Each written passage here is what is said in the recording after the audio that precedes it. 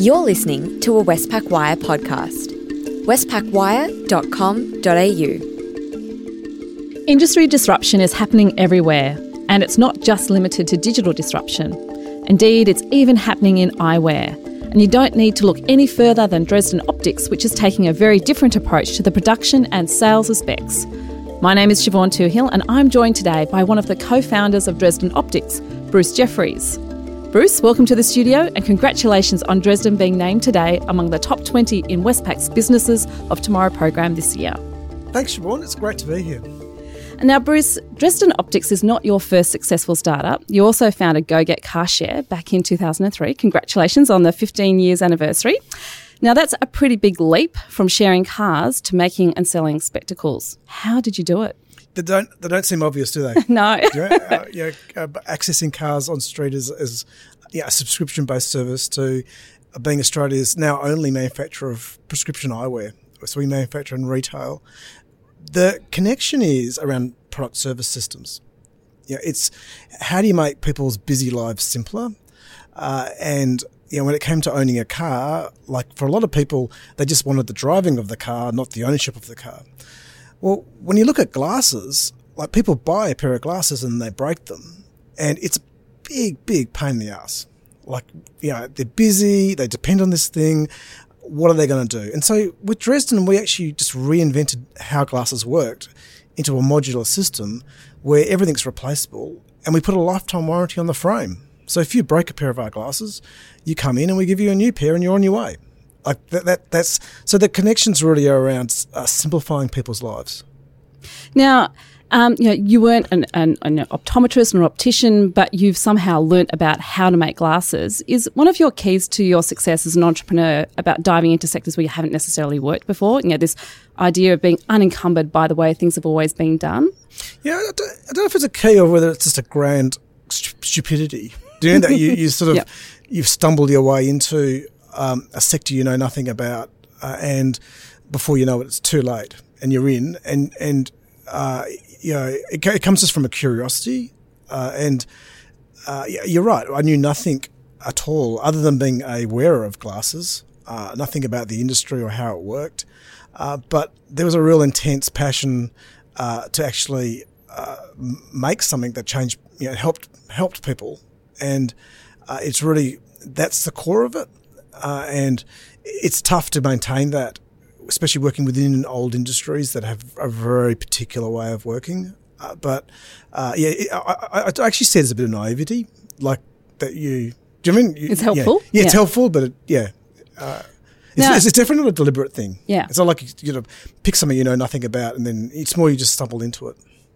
Now, you're a disruptor, but I also love the story about how you've helped another business that's being disrupted, which is now part of your supply chain, so Astor. Can you tell me a bit more about what happened there and how you're helping them? That was amazing. Like you think about it, we wanted to manufacture glasses in Australia, and everything has obviously been offshored. And at the same time, the car industry has basically closed. And we were really fortunate to be put in contact with a plastic injection moulding factory in Lakemba in southwest Sydney. That was one of these factories that was affected by the closure of the car industry. And it was a timing thing. They were very much looking for ways to diversify the products that they made. And we came along and really formed a very close partnership working on a new system.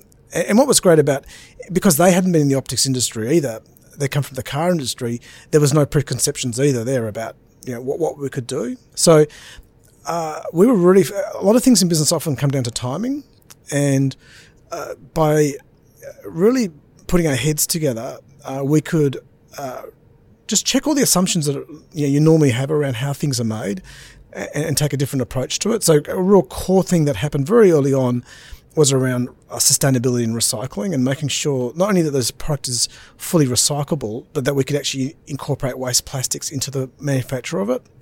And Astor have been really critical in enabling us to experiment and actually do things that nobody else in the world is doing. So Bruce, you've talked a bit about the system. and how it all, a bit about how it works. But how do the actual pieces all come together, and what are the frames actually made from? So how it's different is we have come up with one universal frame in 4 different sizes, from extra small up to large, with every component being interchangeable. So we have this pin system where the arms can be swapped with the frame, with the face of the frame. The lenses can be popped in and out. You don't need a specialist person to change the lenses, and everything's made from the one material. So by making it from the one material, it means the entire thing is recyclable. So we have a frame made from super durable, super tough nylon. And it's just one frame, isn't it? It's one frame, and that's one of the radical differences. Is people walk into an optics shop and they are faced with thousands of choices, and they're like, what the hell? I've got some 20-year-old telling me what suits my particular type of face. Really? I've just met them for 2 minutes. We're like, we pride ourselves in going, no, we've got a really great shape that works for most people, hundreds of colours. Let's make this simple. Do you know what I mean? So it's about the quality lenses in those glasses, a frame that's super tough, and also with a lifetime warranty, which means that anything happens to it, like the dog chews it up, do you know what I mean? We can just replace it. Yeah, and in fact, my dog did chew a pair of mine up. But also it comes in different sizes, different colours and different materials too. That's it. Yep. That's it. So we're having a lot of fun with, so different sizes are from, primary school age kids up to, people with, it's funny how many people think they have a really big head. Like it's one of these things that we discovered, is that there's a lot of people walking around with a big head phobia, and if you're out there, it's not, you actually don't have a big head. I'm just letting you know. It's actually, you feel like you do, but you don't. And so, although you might have a big head another way, but anyway, so let's not go there. Let's not go there. So you have a simple system, but the material can be from. So what we discovered is that we could actually take in fishing nets, milk, like the keg lids from beer kegs, Lego, a whole range of materials, and recycle and basically upcycle them into glasses. And that's made us realise that we have this amazing stock of waste plastics that can be used for it. And so we're actually doing a huge amount of work on turning this into a viable mainstream production. Because at the moment it's ad hoc and a bit boutique, and it's not it doesn't stack up compared to using a virgin material. But we are working on actually making it better than the virgin material. So. And I have to say, I love wearing Dresdens that are made from recycled product, because they're glasses with a story. It's so much fun. They come from somewhere, and they basically are solving an environmental problem. Like if it's a fishing net off a beach, you'll see outside pubs keg lids are those little plastic discs that are sort of discarded around. Do you know what I mean when kegs are delivered to pubs? We're very keen on that's exactly it. And the thing about plastics is it is highly recyclable if it's actually used, and so that's what we're developing. Now, Dresden is growing pretty fast in Australia. How many stores have you got now? So we're up to 8 stores. So we started in 2015, actually in July, so 3 years ago, with a store in Newtown, and we now have 5 in Sydney and 3 in Melbourne. And you're expanding overseas, and in fact that expansion's been made possible by a $4 million investment from Investec. Where are we going to see Dresden next? Well, we were actually just opened up in Toronto in Canada, and it's going really well. In fact, we've just signed a lease for our second store in Toronto. So we've seen that, lo and behold, Canadians are not that different to Australians, and they too would love glasses that they can get on the spot, that are super tough and that are not the usual system. So that's been a great validator that it's not just crazy Australians that are into this glasses system. So we really are looking across the ditch now at much neglected New Zealand cousins, and thinking that we need to share a bit of love with them, because we're we're neglecting them. So we're looking at expanding through Australia, New Zealand, and Canada, and importantly, our system works really well online. And from here, Dresden is not about just working in rich developed countries. The same system that is convenient for people in advanced countries is also super important for people who have no access to eyewear. So we're working really hard on how we can grow this global market. Wow. So how much capital have you raised now, and who are your typical and your biggest investors? Oh, it's our first. We basically raised $4 million from Investec, and it's our first capital raising, and it's a really important part of taking us outside of Australia. One of the things about being an Australian business is access to capital is difficult. And the thing that is really essential to us around why Investec is that they have a global view. They are originally a South African-based bank with large operations around the world, but particularly in the United Kingdom. Their main headquarters are in Johannesburg, London, and Sydney. So that ability to look at other markets is really key to us. At the end of the day, Australia's a funny market. It's small, but not that small, but not really that big either. And we really we're a manufacturer, and manufacturing is around volumes. So it's not about being a niche player in a small market. And for Investec, why Dresden? What was it that got them comfortable or excited about you? It's a great question because traditionally most of the investment at the moment is going into IT type firms, and one of the hardest things for us to communicate is that we're a manufacturer, a retailer with a significant IT platform underneath what we do. And so you can often fall into like a retail investment category or a manufacturing or a biomedical and so one of the challenges is to communicate that actually IT is core to what you're doing. You're just applying it into a different channel. So we don't see ourselves as retailers. We don't see ourselves as manufacturers. We actually see ourselves as having a whole system. And that's, I think, why they saw potential. Now, Bruce, when we first met, you were working in the sustainability team at the Department of Planning. I think that was maybe the early 2000s. And there continues to be an idea about sustainability that sits at the heart of what you do, in particular around cutting out waste. And in fact, I'm wearing my GhostNet Dresdens today. What do you think about the future of startups with a sustainability or a for-purpose focus? It's really the really heartening thing is the way that sustainability has become completely a default value to so many people. And so, I think about when we started GoGet and car sharing in 2003, it was just such a crazy idea to so many people. It just didn't, it just was like, it doesn't make sense.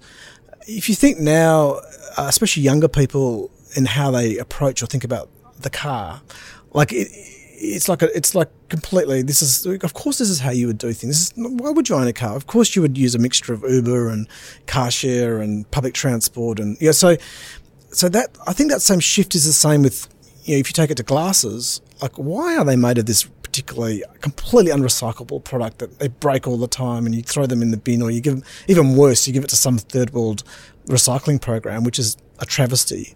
So the sustainability values I don't see as an extra. It's like it's implicit in what we do. So it's not just around the frames; it's around everything that we're doing.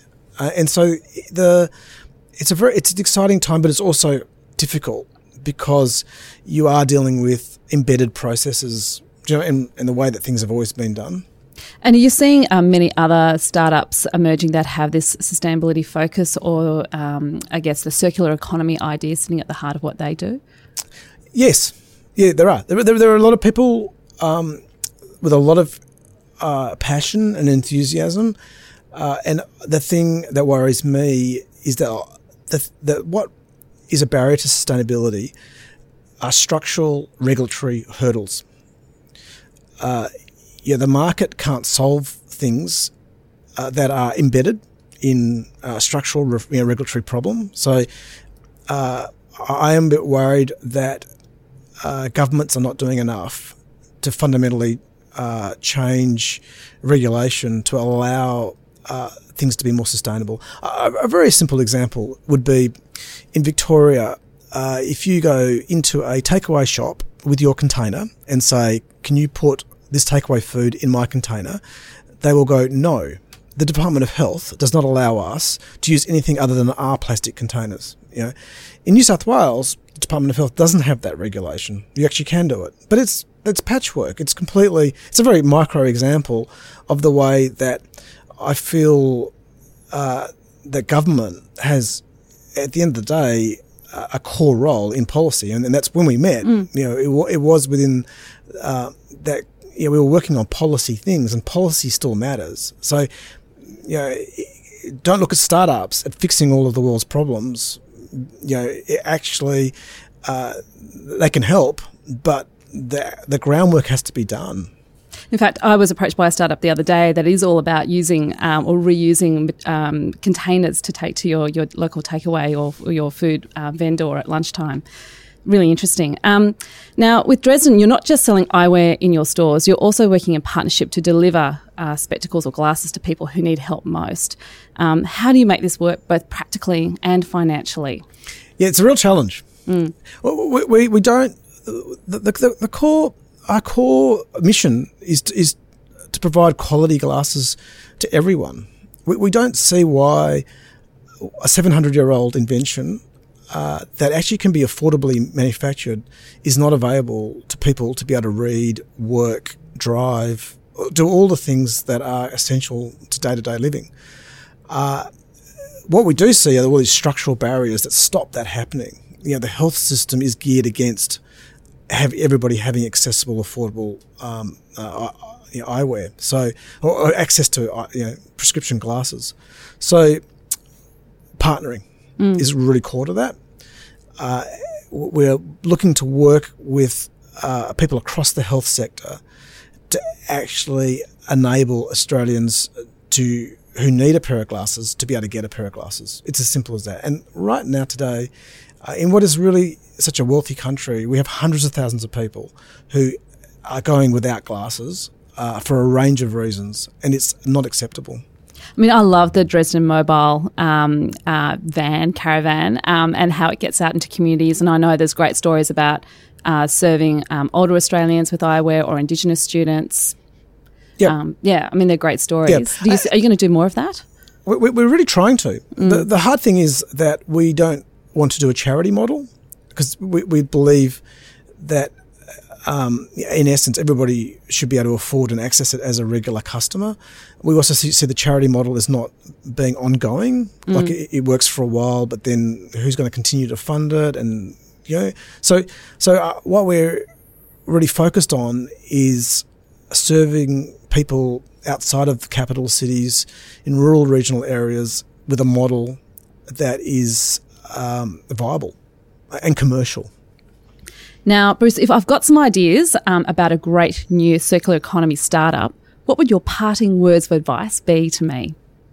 Okay. Good question. Simply, the best thing you can do is get into the market and try whatever your idea is out on real customers. And by real customers, I mean definitely not family and friends, not people that you know. There's nothing like a stranger purchasing a service or a product that you've made. There's too much emphasis on getting things perfect and right before it goes to market. Like, you really need to try and test things out. And I'll give you a simple example. Like, one of the things I thought was, it wouldn't it be great to make glasses out of pasta? So with one of my daughters, we basically mucked around, made a mold, and we made glasses out of like spinach pasta, and it was a complete failure. It never actually even got into the market. But so it's really about it's about not being too precious, having fun, and getting into the market, and just trusting people to give you feedback, and strangers will give you honest feedback. And that's the most important thing, is like, just because once you're in the market, then people are actually letting you know what they want and what they need, and not what you imagine they want and need. Well, thanks, Bruce. Thank you so much for coming into the studio today. And I think what I really love about Dresden is that it is prescription glasses with fun. Thank you. That's all from us today at Westpac Wire. For more, head to westpacwire.com.au. Thanks for listening.